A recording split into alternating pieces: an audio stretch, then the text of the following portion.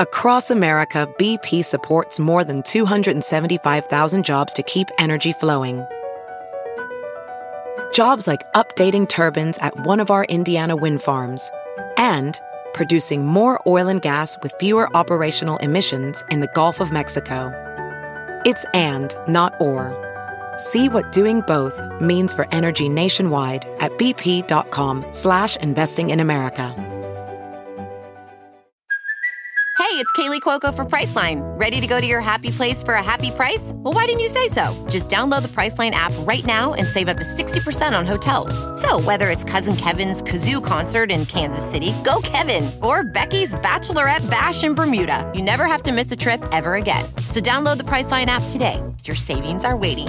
Go to your happy place for a happy price. Go to your happy price, Priceline.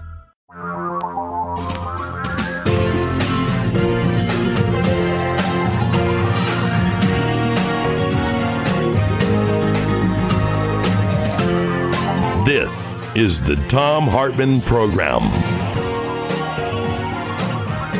On the line with us is Chloe Waterman, the program manager of Friends of the Earth. FOE.org is the website.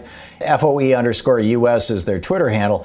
Chloe, welcome to the program. I understand that Friends of the Earth is joining with 120 other groups for specific actions, a week of action against Tyson Foods. Tell us about this. Yeah, absolutely. This is an exciting week to see so many allies across different sectors, environmental groups, labor groups, animal welfare, band together to address the horrific treatment of workers that Tyson has had during COVID-19. The jobs in these slaughterhouses are, even before COVID, are among the most dangerous jobs in the country. But during COVID, it's just been a catastrophe. As of today, I just checked, and there's 34,000 workers at meatpacking plants who have tested positive for COVID. More than 140 people have died. And Tyson is responsible for a large number of those, double the rate of any other meatpacking company. So they really need the public to pay attention and call on them to create a safe workplace for employees. When Trump invoked the Defense Production Act and basically forced workers to go back into these plants, I know some of them were shut down. Some of them were even trying to retrofit in ways that might protect some of the workers, and they abandoned that because Trump said you've got to go back now. Did that provide a limitation of liability for these companies so that they can't be sued by the families of their dead employees? Well, that's exactly why the companies lobbied Trump to issue that executive order.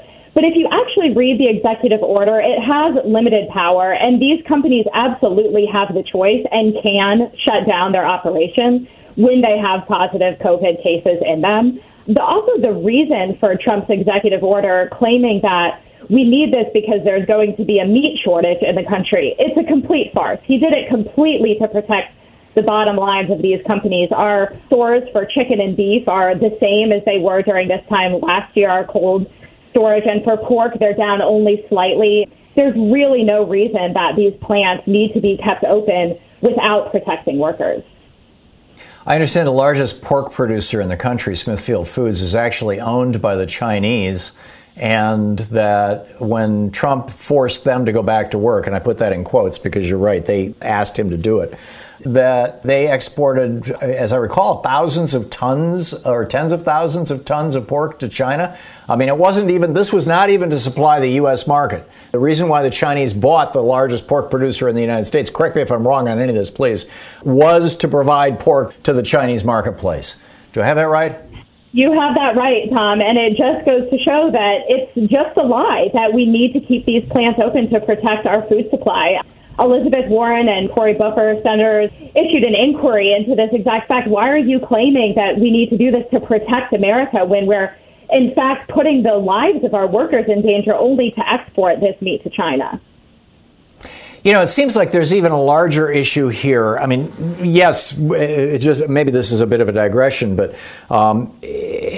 when Canada discovered that they had all these coal sands, the tar sands up there, this is insanely poisonous oil, or it's like a sludge. And refining it throws into the air and leaves behind giant piles of insanely toxic stuff. And the Canadians said, we're not going to allow anybody to refine this into gasoline or diesel fuel in Canada. So what did we do? Well, the Koch brothers have a refinery down in Texas that takes Venezuelan oil, which is just slightly lighter, and processes that. So we'll build a pipeline down here, and Americans get the poison, Americans get the pollution, and the refinery is exporting the gasoline and diesel fuel to other countries, including China. So Canada gets the money from the sale of the tar sands, China gets the oil and the gasoline, and we get the poison. I'm seeing the same thing happen with meat production. The Chinese don't want the giant waste pools that come from factory farms with pigs. They don't want poisoning of the groundwater. They don't want the poisoning of the local people. They don't want the spread of, antibiotic-resistant bacteria as a result of these giant operations, contaminating the rest of their food supply.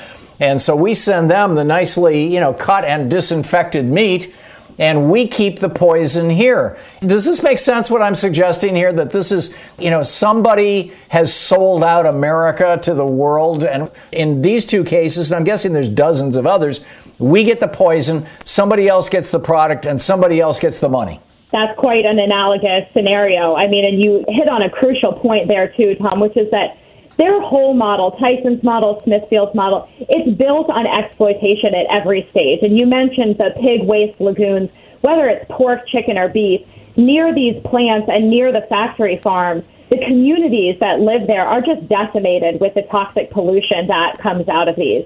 And then in the communities where these animals are slaughtered right now, that's where they're being hit by COVID. It's not just the workers. They're going back into their communities.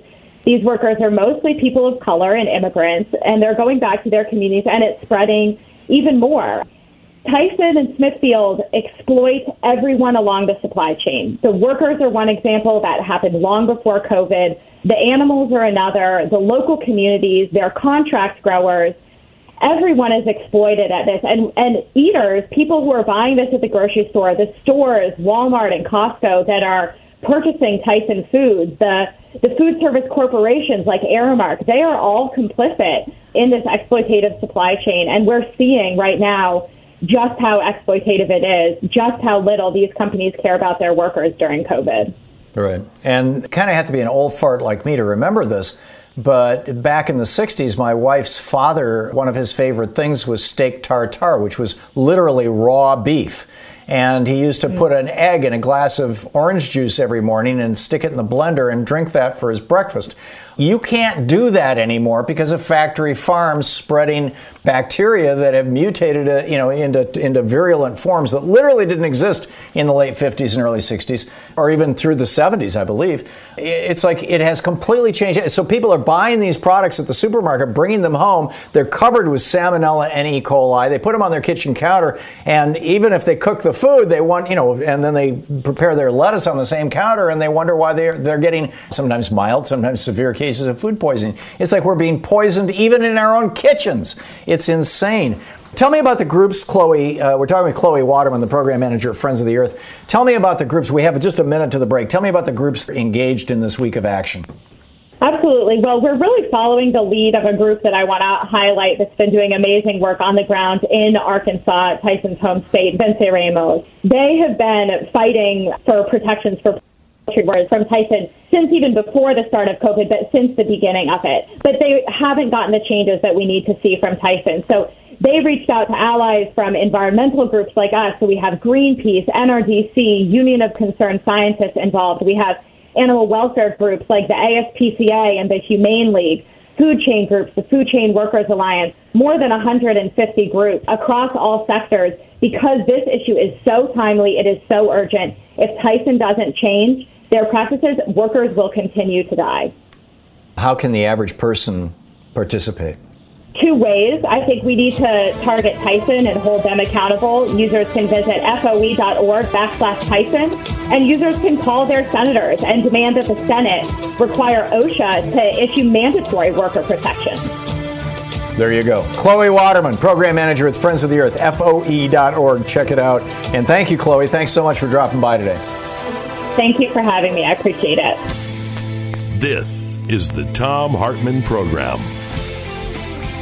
So, America has become the dumping ground for toxic waste. Donald Trump wants to make us the dumping ground for viruses in our schools. Freda in Bella Vista, Arkansas, what's on your mind today? I've been listening to you every day, and today I heard talk of Tyson having some problems with some activists. In the 70s, when I moved here from California, we came here to buy a farm, and we bought a farm, and it was idyllic, and it had water coming out of a bluff just right in the front yard and went into, it was beautiful. He established a pig farm a quarter of a mile east of our farm, and it poisoned our water in many ways. It's a long story, and I'm going to try to say it really fast. We fought him getting people to come in and test the water, finding out that it was E. coli in the water from the pig farm, and we were going to take him to court. We didn't have the money to do that, but we were frantic, and he offered to buy our farm from us, and we refused. Now, just a Freda, is the he here you're talking about Tyson Foods Corporation, or was there an individual? Yes, Tyson himself. We were dealing with the old man who owned this is in the 70s. And he brought a tanker truck down filled with water and piped that into our home. And then he started digging a well for us. And the well ended up, when it was finally pumping, being water that was real stinky because it was sulfur water. We lived with that for a few years until our son, who was born to us there on the farm, started developing these terrible places on his legs that we had to take him to the doctor for. It was impetigo, and the doctor said it's caused from him wading in the water. We finally decided to take Tyson up on his offer to buy our farm, and we lost it. And he paid us enough money to build a little house in town. We were there because we were surrounded by 200 acres of woods, and it was just perfect. That was what we wanted. But anyway, he ruined our farm, and years later when we would drive down there, because it was like miles off of the main highway, we would drive down there. He had torn down the house, the old farmhouse, and he had torn down we had a beautiful barn. He tore it down and built this enormous container to hold his farm equipment because he was farming the place and had animals on it, other animals. Anyway, I harbored that in my heart. I am so thankful for the people who are finally coming to some degree of holding him accountable worldwide, because we were unable to do that. We didn't have the money. Well, the old man's not even alive anymore, is he? Is he, Fred? No, he isn't, but his son is.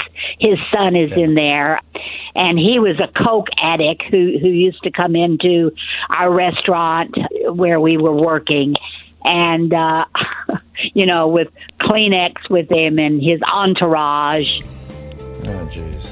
Freda, I need to move along, but thank you for sharing your story with us. That's grim.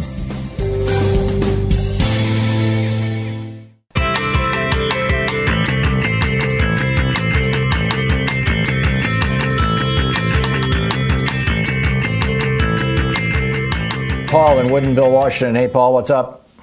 I'm sorry, I haven't read your book on the Supreme Court yet, but have you ever read about the slaughterhouse cases in the 1880s?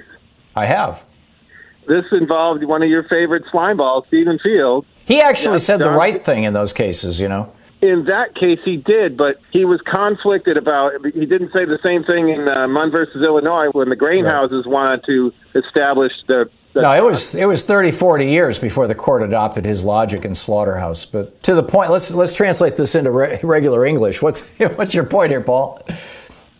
Oh, the point is it's the same thing. It's the same issue.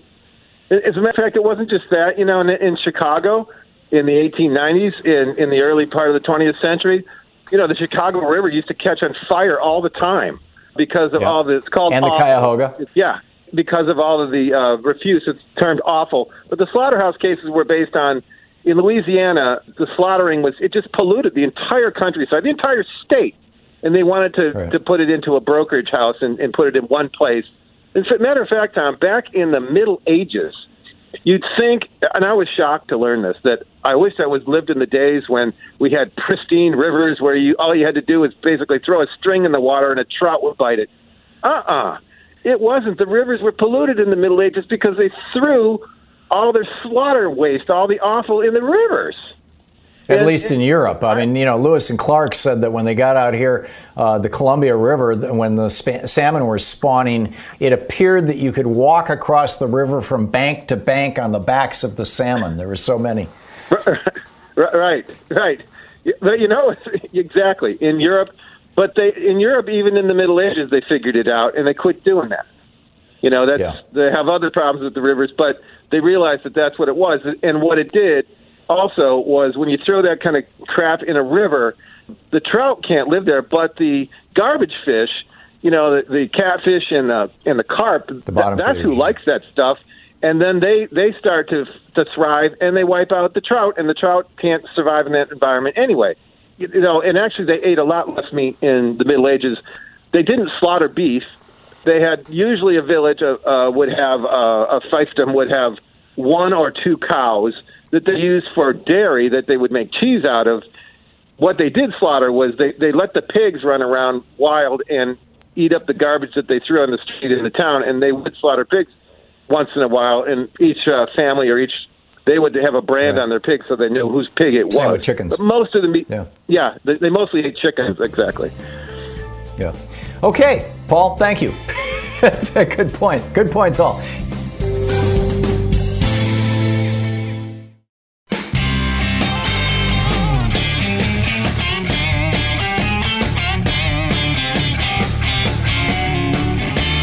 Okay, some of the other stuff that's in the news, in addition to the billionaires running our country and the billionaires running our media, trying to tell us, it's all good. And by the way, the coronavirus is so bad that Paul Manafort has to get out of jail, but your kids have to go to school.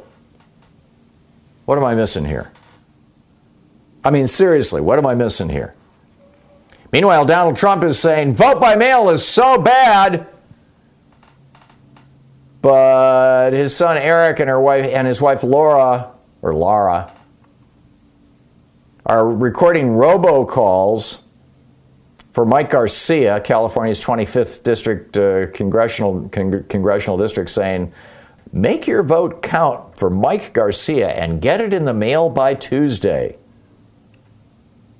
And then Donald Trump Jr., "Don't let us down. Remember to return your ballot now. Make your vote count for Republican Mike Garcia and get it in the mail by Tuesday, May 12th. Right. Vote by mail is a terrible thing, unless it's a Republican, in which case we need to do it. The Supreme Court just ruled 7-2 that if an employer has strong religious beliefs, and those religious beliefs include the idea that men should control women.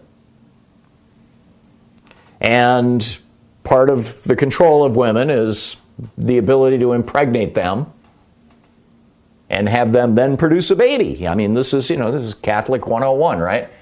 Popes have been saying this for a few hundred years now. That, if the employer doesn't want to provide birth control as part of the insurance package, that's just fine. Ruth Bader Ginsburg wrote, "The court totally casts aside countervailing rights and interests in its zeal to secure religious rights to the nth degree. This court leaves women workers to fend for themselves, to seek contraceptive coverage from sources other than their employer's insurer, and absent other available sources of funding to pay for contraceptive services out of their own pockets." Well, yeah, I mean, that's the whole point, right? Only men are supposed to be in charge. This is Republican 101.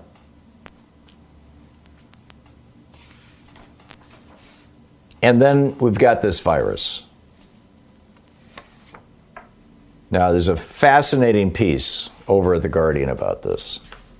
And this is very, very troubling. Ian Sample, writing for The Guardian.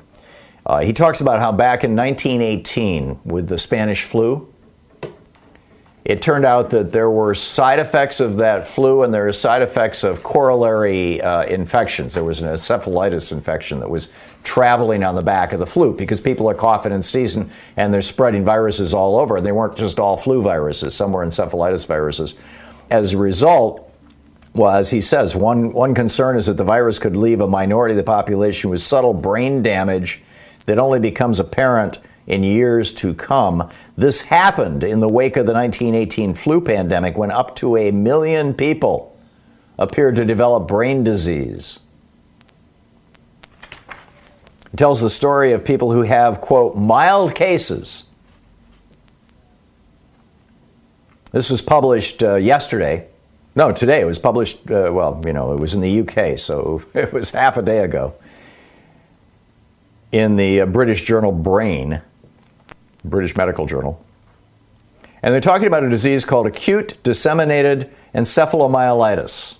The myelin is the coating of the nerves, the infection of the brain, acute disseminated, I assume, distributed through the brain or through the body, perhaps. ADEM is the acronym for this disease. ADEM cases rose from 1 a month. This is according to UCL's Institute of Neurology. ADEM cases rose from 1 a month before the pandemic to 2 or 3 per week in April and May. One woman who was 59 died of the complication. A dozen patients, and this is just looking at 40 COVID patients in the UK, right? A dozen patients, mild cases. A dozen patients had inflammation of the central nervous system. 10 had brain disease with delirium or psychosis. 8 had strokes, and another 8 had peripheral nerve problems, mostly diagnosed as Guillain-Barré syndrome, which is fatal 5% of the time. Michael Zandi, senior author of the study, consultant at the University College London Hospital, said, "We're seeing things in the way COVID-19 affects the brain that we've never seen before with other viruses. You can be quite sick, but actually have trivial lung disease."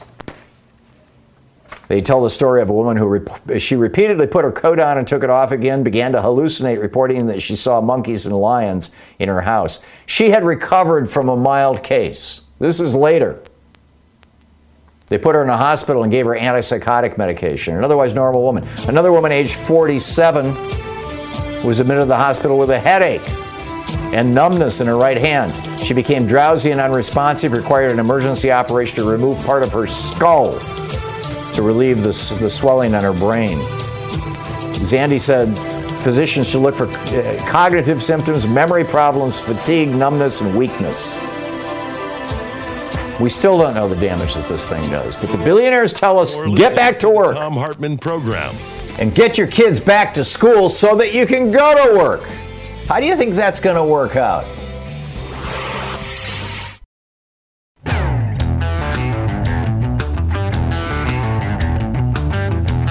Thom Hartmann here with you. I'm still just boggled by the fact that Alex Azar, the Secretary of Health and Human Services, the former CEO of Eli Lilly Company, the guy who doubled the price of insulin for all you diabetics out there, he is now in charge of all the health in America, right? The HHS secretary. And he said that, quote, "We have healthcare workers, they don't get infected because they take appropriate precautions. This can work. You can do this. There's no reason schools have to be in any way different." Right. This is a lie. 94,000 healthcare workers in the United States have become infected with COVID. Over 700 of them have died. Are we going to be looking at these kind of numbers for teachers? But beyond teachers, are we going to be looking at these kind of numbers for parents? And by the way, the healthcare workers are not dealing with, frankly, I don't know how many the total number of school children in America. It's probably 20, 30 million, something like that, maybe 40 or 50 even. I mean, there's a lot of kids, right?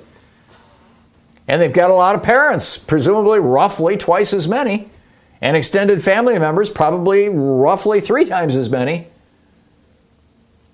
And we're seeing these kind of deaths among healthcare workers. Really? Is this the hill that Trump thinks he's going to plant his flag on? Does he think this is what's going to give him the victory?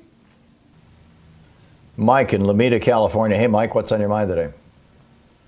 If this is the tipping point, the business of Trump with the schools, which water molecule was it that sank the Titanic? I mean, it was a process that was inevitable. And in terms of what's happening with kids, I commend the example of Jaden H. of Queens, New York, an 8-year-old who died. He had been infected with COVID-19 and gotten all better, and then all of a sudden, down he went. Fortunately for us, it was only clinical death because his older brother was there. He had learned CPR, and he did CPR on his kid brother until the paramedics showed up and took him to the hospital. Since then, he has returned home. But this is an example. Can you post that story to my Twitter feed, Mike? No, I can't do Twitter. I'm sorry. It's the middle of May. Easily findable. The sort of thing that's likely to happen over and again if Trump actually got his way. Now, one thing that perhaps has not escaped everyone's attention is that Trump has a habit of making grandiose threats, which he then has no way of following through with. He cannot force schools to open by threatening their federal funds if it means endangering the kids. And if he does actually succeed in some of the red states, what he's going to end up with, I trust before November 3rd, is a lot of potentially juvenile pediatric COVID-19 infections. You get a bunch of these happening here, there, and the other place. People are going to remember things like how he forced everyone in his administration to lie about this disease, except the CDC, which is now a story on the internet about how he and his own agency are at loggerheads about what's safe to do with kids. People are going to remember this. We had the Health and Human Services Secretary, Azar, say that medical workers don't get infected because they use social distancing and PPE. Right. Well, I don't know if this guy has ever seen a hospital drama on television, but when people are intubating or getting a blood draw, they are not using 6-foot-long laryngoscopes or 6-foot-long hypodermic needles. I mean, it's a preposterous lie. I mean, it's insulting to anyone that hears it. And it reminded me of Professor Finkelstein's book out now, a brief one, called A Brief History of Fascist Lies. And the way these sorts of regimes will invoke mythology and how the supreme infallible leader's statement is truth, regardless of whether the facts line up with it or not. And I think more and more people are going to react against that. You know, I mentioned before that I have this shirt with the Trump death clock printed on the front with the updated morning number, and whenever I go out to buy groceries, I wear the thing. Most workers, of course, can make political statements to customers, but yesterday the checkout clerk said, "You made my day with that shirt."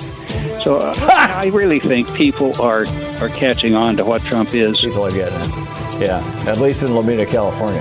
I think, though, that it's happening all over the country, particularly now that red states are getting infected. Mike, thank you for the call. It is waking people up. Bill in Richmond, Virginia. Hey, Bill, what's up?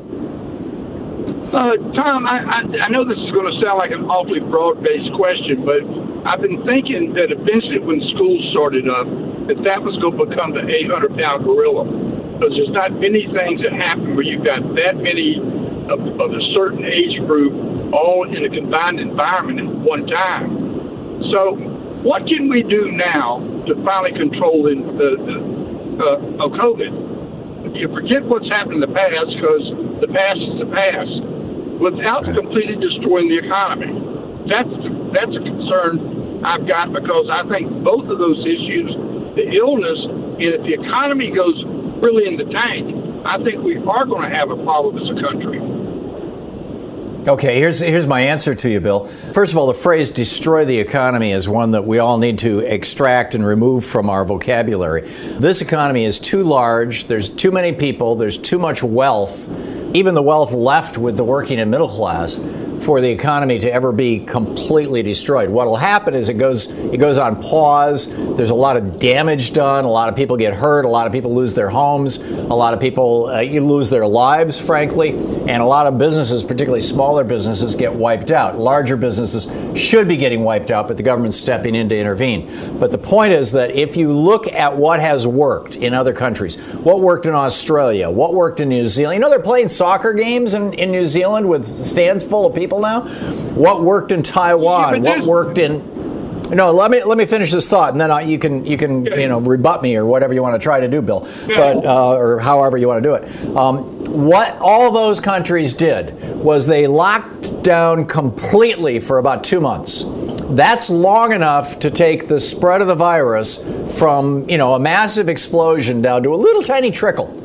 So basically, it puts out the fire, to use the metaphor of fire that Trump likes to use. It puts out the fire, and now you've got to go around and find where the embers are, the ones that still have the possibility of erupting into a fire again. For that, you put into place a comprehensive, thorough national testing program that literally is testing everybody in the country. And that's what they're doing in China. In Wuhan, they tested 11 million people in 8 days. Every single person in the city. You've got every single person in South Korea being tested, every single person in Taiwan, in Australia, in New Zealand, in France, in Germany, you name your country that has successfully controlled this thing. You put comprehensive testing into place, and whenever you find somebody who tests positive, you contact trace them, you contact all those people, and you quarantine them. And that way, instead of having a national lockdown, which you have to have for a couple of months to get that fire out, and so you pause the economy for those couple months. Then after that, you open it back up again with, number one, everybody has to wear a mask because we know that that'll radically cut transmission. As long as you can keep that transmission rate below one person infects one other person, and get it down to like 0.6, 0.5, 0.4, which happens just from wearing masks.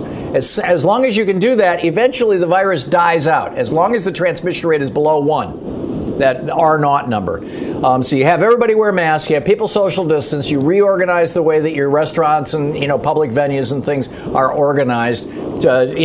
Because this is frankly until or unless there's a good vaccine. I mean, we're kind of like where polio was in 1955. Until you've got a good vaccine, this is what we have to live with. And frankly, I think it's going to be a couple of years until we even know if a vaccine works. So that's how you do it, Bill. Did I explain? And then you can bring your economy back, as countries all around the world are doing that have done this. But the question I was going to ask, though, was this. In the roughly 2 months that the economy got virtually shut down, the federal government came in and threw money at it like crazy. And I've heard you say this. If that happened again for another 2 months, where is the money coming from the federal government to do it except to print money? I mean, where would they come from? The federal government can print money. Have revenue. Huh? Yeah, there's something close to $200 trillion in U.S. currency floating around the world. We are the reserve currency of the planet. If the Fed prints a couple of $1 trillion to keep the economy afloat for a few months, it will have no impact on inflation or on the value of the dollar. And it can be recovered as the economy returns. The problem that we're facing right now, Bill, is not deficit spending or debt or national debt, the value of our currency. Problem we're facing is that we've got a friggin' pandemic going on, and we're the only developed country in the world who doesn't have a national policy to deal with it because Donald Trump is incompetent, if not malicious. I think that there are some people in his inner circle, I think Stephen Miller's probably at the top of this list, who are saying, most of the people who die from this are either old, unhealthy, or, hey, special bonus, black or Hispanic. This is they make a joke. They call it the boomer remover. This is our chance to get rid of all those people on Social Security, or enough of them that Social Security will be solvent. This is our chance to get rid of all those pesky black and brown people and create good jobs for the remaining white people who are younger and healthier. This is eugenics on steroids, Bill. Unless you've got another explanation for why Trump is forcing America to be literally the only damn country in the developed world that doesn't have a federal response to this. Well, no, that's true. Oh, can I tell you one positive thing before I leave? Yeah. The last protest we had in Richmond was last Saturday. It was armed Black Lives Matters people at State Capitol, and it was a thing called the Virginia Defense League, the same ones that had the big rally back in the fall. They all got together. There was no problems because they were down there. It was mainly a Second Amendment protest, because everybody figured that this was going to be turned into a firefight. Everything went fine, and I said that's the strangest thing I've heard for having two disparate sides agree on something and come away from it. It may not be the most perfect thing, but it was kind of funny the way it happened. Everybody thought it was going to be, you could pick what potentially would look like the worst two groups, but they had a common cause. So, well, thank you very much. I enjoy the rest of your program then, I guarantee you. Thank you, Bill. Thanks. Good talking to you. And thanks for listening to us on SiriusXM. I appreciate the call. This is not something that we have to, focus group or figure out or anything. All you have to do is look at what Germany is doing, right? Look at what Norway is doing. Look at what Taiwan is doing. Look at what New Zealand is doing. Look at what Australia is doing. Look at what China is doing. Country after country after country have figured out how to deal with this virus. It's real simple. And by the way, it's also going to help you during flu season. You're going to have fewer deaths and sickness from flu. I mean, this is common sense stuff, but Trump won't do it. You're Why? Listening to Thom Hartmann. Visit ThomHartmann.com for audio and video archives. I continue to think, though, and I don't think it's a conspiracy theory, that Trump thinks that, hey, this is a good thing. It's killing off some people who should be killed off. I've been telling you about how many emails I'm getting from Trump. I brought this up on Twitter yesterday. I just posted, I gave Trump $5 back in 2013 or 2015, and typically I get 3 to 5 fundraising requests a week, and now I'm getting 3 to 5 a day. And I just wanted to share with you what I've gotten since I was on the air yesterday, because I read to you the ones I got on the air yesterday. I'm not going to read these in the depth or length that I did, but this is what I have gotten in the 24 hours since this time yesterday from Donald Trump. First of all, I get one called Low Stock Alert. We're almost out of puzzles. That's what I can read in the preview in email. It's from Low Stock Alert, info@ourpresident45.com, which I think is one of these let's make money off the Trump supporters. Fred, because you're a top Trump supporter, our team wanted to reach out to you personally about one of our most beloved products, our American-made exclusive Trump puzzles. We're down to a few last puzzles, and we're expected to sell out by midnight. Don't wait. I mean, this scam language is in almost all of these things. This is, jigsaw puzzles of Trump. That was the first one that came. Then came one from Eric Trump. Your 500% match expires in 59 minutes, 51 seconds. The dishonesty from the media, blah-de-blah-de-blah. They're coming after my dad. And then, a few hours after that, I get one from Laura Trump. Thomas, where have you been? Sometimes they have Thomas, sometimes they've figured out my real name, I guess. I just found out that you still haven't accepted your invitation to join the Trump 100 Club. And this is, the 100 advisors that Trump will turn to. And with a large enough contribution, I can get a plaque, a brass plaque on a wooden background. I mean, it's amazing, right? If you give them just a lot of money. And then there's the Trump flash sale. That one arrived. Our Keep America Great hats is the headline. You've been selected, Fred. We have an exclusive offer just for you. President Trump chose 50 of his top patriots, and he wants to give every one of them one of our official 2020 Keep America Great hats. All you have to do is contribute $30 in the next hour, and we'll send you one of our iconic Keep America Great free hats for free. And then this one just came in 5 minutes ago. It's titled, Here's Your Winner. This is from contact@victory.donaldtrump.com. Please do not share this email with anyone else. This offer is for, Fred Flintstone only. Fred, the votes are in, and I'm proud to present you with a beautiful 2020 Trump Platinum card that was voted the winner by you. And then there's a picture of the official Trump 2020 Platinum card with Donald Trump's pictures on it and Fred's name on it. He says, I'm only reaching out to a select group of my best supporters to become official 2020 Trump Platinum members, and you are one of them. And then, of course, send us money. What the hell is going on? 5 fundraisers, or was that 6? Oh, here's another one. This one just came in. This is from DonaldJTrump.com. 4th of July flash sale extended. Fred, you know you want one. You've been thinking of buying one of our iconic Trump-Pence 2020 flags. Now is your chance in honor of the 4th of July. I mean, it's like, whoop, here's another one. This one came in like 2 hours ago. This is your chance. This is from the Trump 2020 app. President Trump wants to meet you, Fred. He wants to give his top supporters like you a guaranteed opportunity to meet your favorite president at a future event. And all you have to do is download the official Trump 2020 app. By the way, when you download that app, they require you to put your phone number in and your complete address, but in particular your phone number and email address before you can even use it. It's called harvesting. I mean, there is something going on. Whether these guys know they're going to lose, and so they're cashing in as big and fast as they can, or whether they're desperate for more money, except it seems like about half of these are coming from groups that are not actually official political campaigns. So I don't know. I'm not going to give them money to see if I get a profit, see if I get a tax-deductible receipt or not, because I just, I'm not interested in giving them that kind of cash. But it's got me scratching my head. That was 7 appeals in 24 hours. 7. What's going on?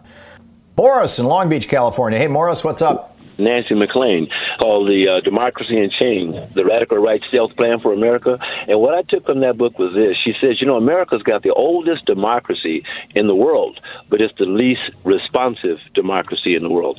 But that's not why I called you when I heard you read that book. So I've been familiar with her works. But anyway, I just wanted to let you know that I watch a TV program called Law and Order, and there's an attorney on there named McCoy. And McCoy, he would prosecute Donald Trump for negligent homicide, no doubt about it. And I would personally consider Mr. Trump an enemy of the state. And you had a caller earlier that was talking about some of the social issues we got and how we can never change. I was with him until now. This Black Lives Matter movement that's taking place, most of the people out there are not black. All right, America is in a transition right now. And the most obvious evidence of America being in a transition right now, when you're watching your TV, look for an advertisement by what is called the Lincoln Project. It's called the Lincoln Project. These are Republicans calling out other Republicans. If you never thought you'd ever see that in your lifetime, you're a witness to it right now. We're going to be all right. And even if Mr. Biden is not young and strong and energetic, he ain't got to be, because that fool is going to have one hell of a powerful cabinet when he get up in there. All right, thanks, Tom, for taking my call. I agree, Morris. I agree, and I'm voting for Joe Biden more for the people he's going to surround himself with than he himself. But I'm there. June in Knoxville, Iowa. Hey, June. Thanks for watching Free Speech TV. What's on your mind today? I just accidentally found your channel. I hadn't heard from you in years, and I was so pleased to finally find someone who talks with sanity and tells the truth and lets people know what's going on. I have so many family and friends that have their heads buried in the sand, and at this point, I'm a little confused just having heard Dr. Mann talk about the climate change that's going on and all those problems with that. But I want to go back to Trump. I have so many Republican friends and family members that are still, they're loyal to him yet. And I've equated him with so much that's happened in our past as with other dictators and like Hitler. I see what's happening now as being a genocide, and I've told people this. Why do you think this is happening? It's not by accident. This is by plan. Whenever he is losing a grip, then he finds something else to distract people from. But why can't they see what he's actually doing? Because of the elderly and because of people of color and people who are sick. It's so important that people understand that this man, look at the book that just came out from his mouth. I think that tells more about what this man is about than anything else, and explains why he is the way he is. But anyway, I really appreciate listening to you and the facts that you give and the people that you talk to, it's nice to know that there are other people out there who understand what's going on. I'm wondering, why isn't the UN getting involved and seeing this as crimes against humanity? Both with what he did to the people at the border and what he's doing to people in our country right now.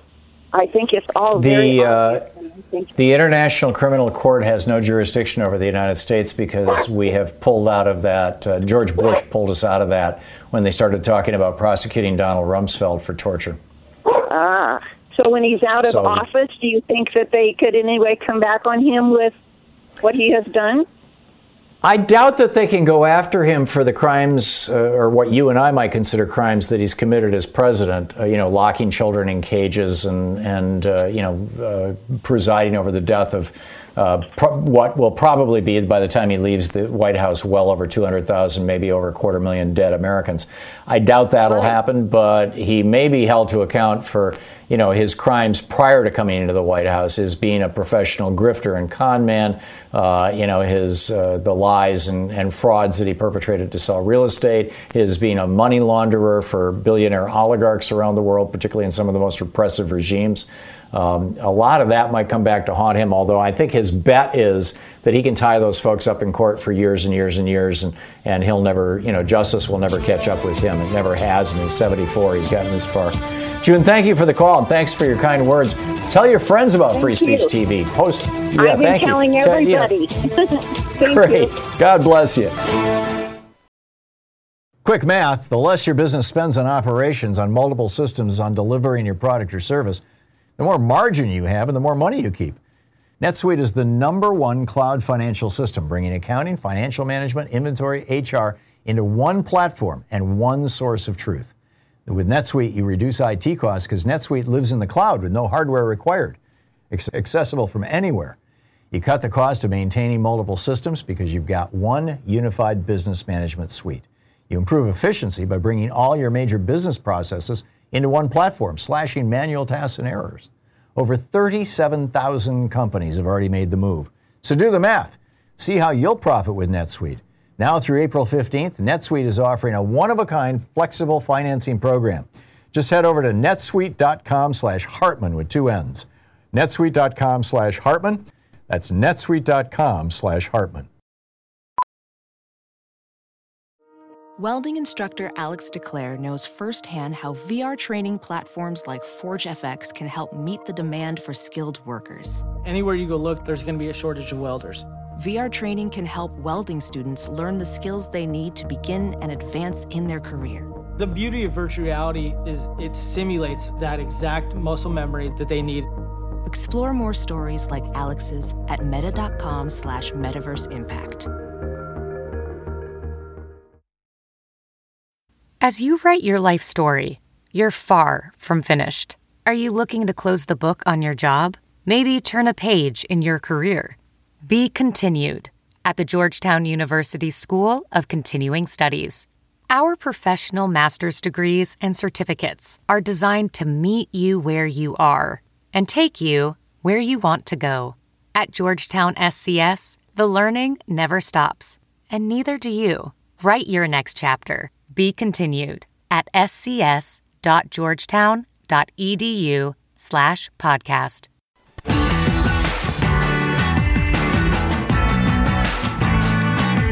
Welcome back. Thom Hartmann here with you, and let's see here, Ralph in in Knoxville, Tennessee. Hey, Ralph, what's up? Let's start off saying that we agree on Trump's insane, right? I think so, yeah. I think he's mentally ill anyway, yes. He's mentally ill. And I think the guy realizes that he's not going to be reelected. And I think he's just taking this country down as far as he can go on his way out. And he don't care how many people he kills or how much destruction he causes with the 4 months. I'm hoping to God that people aren't stupid enough to put that bozo back in there. But that's just all I have to say. Go ahead. Yeah, I think he's fixing to withdraw from the race, and he's going to turn it over to, my biggest prediction would be a Pence-Haley ticket, Nikki Haley. Just since I got off the air yesterday, I got an email on behalf of Trump from Newt Gingrich. I got an email from Donald Trump titled Our Nation's Children, We Must Think of Them. I got an email from Laura Trump telling me that I was one of 100 people in the entire country who Donald wants to advise him. Each one of these, of course, when you click on the link, they ask you for money. I got one from Donald Trump telling me that my platinum membership card was waiting for me. I'm looking at my email right now, just reading these to you. And just at 11:35 a.m. Pacific time, 2 minutes ago, I got an official Trump poll called The Great American Comeback. America Can't Be Stopped. So that's 5 or 6 fundraisers that I've gotten from Trump in the last 23 hours. This has never happened before. I've been on his mailing list since 2015, and it's always 3 to 5 times a week I get a pitch, asking for money. But now it's coming 5, 6, 7 times a day. I think he's squeezing all the money he can out of the rubes, out of the Trump, the maggots, the Trump followers. And then, at the convention in 6 weeks or thereabouts, the Republican convention, he's going to come out and say, I got this great business opportunity and I'm going to be building some new properties in Moscow and Turkey and China. And so I'm not going to run for president again. I'm going to turn this thing over to Mike Pence. And then he's going to take this money and keep it because he can do that under the laws. So much of it is going into super PACs. What do you think? Well, I'd say it's time, if we're lucky enough to take the Senate and the presidency back, and able to call. The first thing they need to do is get rid of the filibuster, go all nuclear, and quit being so damn nice. Do it. Do what needs to be done. Do what needs to be done. Give people. I agree. It is absolutely time to. Yeah, I'm with you, Ralph. Well said. Thank you. It's time to take names and kick ass. Patrick in Long Island, New York. Hey, Patrick, what's up? Thanks for watching us on Free Speech TV. Yeah, hey, Tom. I tell you, I'm a conspiracy theorist all the way along, and I think the band is starting to play, and Trump's planning to march off the stage with a bundle of money from his reelection funds. And true to his word, as he said many years ago, I could run for president, win, and be the first one to make, a killing financially. And also this, I do agree. Trump knows where people's weak spot is, and that's their children. And he's proven this when he was a big fish, trying to be a big fish in New York with the Central Park Five, who were 5 black teenagers who he publicly called for the death sentence for them. They were wrongly convicted and later exonerated. There's the immigrants crossing the border that he still has in a cage, for lack of a better word, with a piece of cellophane over you. And this is still going on, as you mentioned frequently in your program. As far as eugenics, it's a very, very commonly held view by those who have reached what they view as to be the upper status of society, that they were bred for this and born for this, and the others are simply users, takers, and a drain. And good talking to you, Tom. That's my little rant for today. Thank you. Okay. Thank you, Patrick. Good to hear from you. Kevin in Durham, North Carolina. Hey, Kevin, what's on your mind today? Hey, Tom, I just wanted to say, I don't know if I necessarily agree with you about Trump dropping out. First of all, I think he's too narcissistic for that. And second of all, I don't know that he wants it on his legacy that he quit. Well, he did this 5 times with bankruptcies. I mean, I think I'm guessing he's just looking at it the same way. When you reach the point where you know that you're not going to succeed, why put any more effort into it? Take whatever you can and walk away. I'm not, I'd assign the probability, Kevin, at 50-50, but that's how I think he's thinking. I think he's got his head back where it was in the late 90s when he declared bankruptcy 6 different times. Each time, of course, he screwed his investors to the tune of hundreds of millions of dollars. Every time he made money on his bankruptcies, but he basically walked away. He said, okay, yeah. He's done this before. Yeah, I see you on that. I just think that, he wants to be loved. He loves the love of his base, and I don't think he wants to disappoint them by just walking away. And I think that they would view him. Well, I don't think he's going to walk from the presidency. I think he's going to walk to owning a television network, probably One American News, and becoming the big star on it. He sees himself as the next Sean Hannity, and he may well end up that way. Yeah, I think he's going to end up that way also. I think that he's going to go out swinging like some of the other callers were saying. I think if he's going to go out, he's going to go out swinging and destroy as much of the country as he can before he leaves. Yeah, I think you're right, and you know that's arguably what I'm saying. I just think he might be willing to leave now. I could be entirely wrong. I mean, you know, time will tell. But the thing that's telling me that he's getting ready to take the money and run is the fact that all the rules of fundraising. I mean, you don't do 7 fundraising email appeals in a single day over and over and over again. You don't do that because what happens is people put you on the damn spam list and then they never get any of them. So why would he do this? Well, I think it's because he's trying to squeeze the last little bit out. As a professional welder, Shayna Ford uses Forge FX to practice over and over, which helps her improve her skills. The more muscle memory that you have, the smoother your weld is. Learn more at meta.com/metaverseimpact.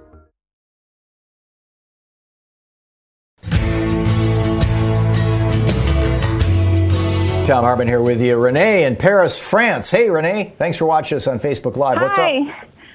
I'm with you on this whole Trump thing as far as bailing out of the election. According to NPR, there's $996 million in his campaign coffers. So why not play tug of war where your side eventually drops the rope at the last minute after you collect all the campaign contributions you can get on top of that amount? I mean, this has been about money since day one, and this will certainly make him a rich man probably for the first time in his life, for real. And it just seems to me this is the way it's going to go. Yeah, I think so, too. I think he's going to use that money to buy One America News Network or something like that. I didn't realize it was $900 million. That's a mind-boggling, nearly $1 billion. That's mind-boggling.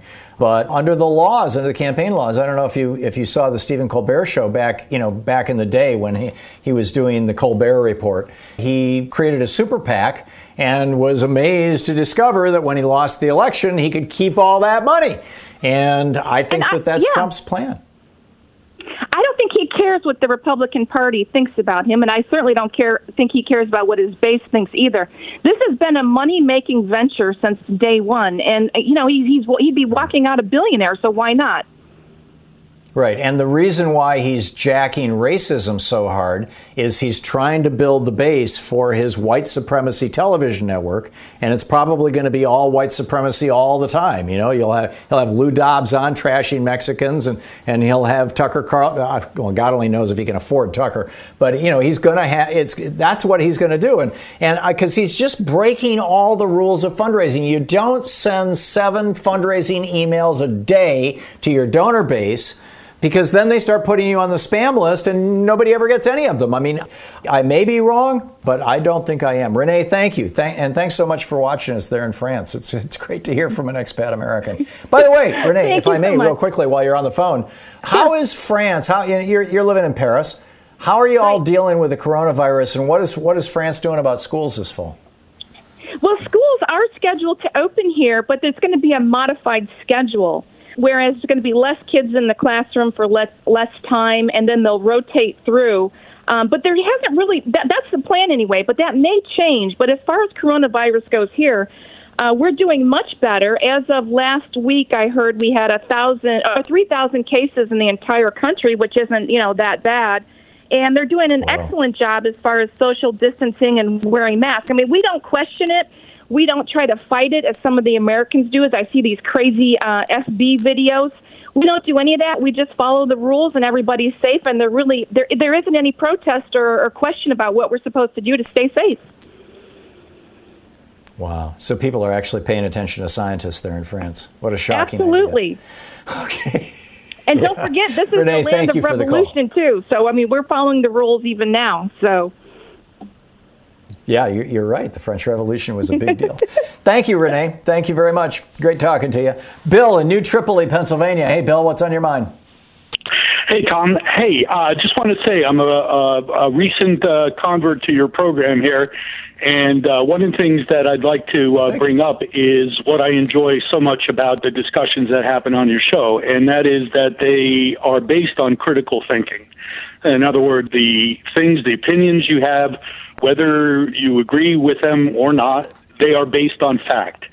And it seems to be rarer and rarer that I am able to turn on the television or even have a conversation with friends that's based on critical thinking, based on facts. It's become all emotion driven, all reactionary, and I'd like to Bill. We only have a minute to the end of the show. You got what specifically did you call about, or was it critical thinking? Well, it's what you think of the lack of that, and why is it that people can't converse and just use facts and try to keep the emotion to a minimum? I think this goes back to 1987 when the Fairness Doctrine got blown up and all of our news operations all around the country turned into infotainment operations. Prior to that, we used to have presidential debates, for example. That was considered part of your obligation to keep your license to run it commercial-free. The League of Women Voters moderated our presidential debates right up until 1988 when George Herbert Walker Bush tried to put it was 92 when G.H.W. Bush put such onerous terms on it. He wanted basically the debate to be rigged in his favor, and the League of Women Voters said no, and that was the end of that. And I think that our politics and our education have just gone to hell as a result of the Reagan Revolution. Bill, I got to run. Thank you for the call. Thank you all for being with me today. And don't forget, democracy is not a spectator sport. It doesn't work without you. And by the way, tell your friends how they can find Progressive Media. We've got a podcast. We're on SiriusXM. We're all over the place. Tell your friends about it. And be good to yourself and those around you. You've been listening to Thom Hartmann. For audio and video archives, visit thomhartmann.com.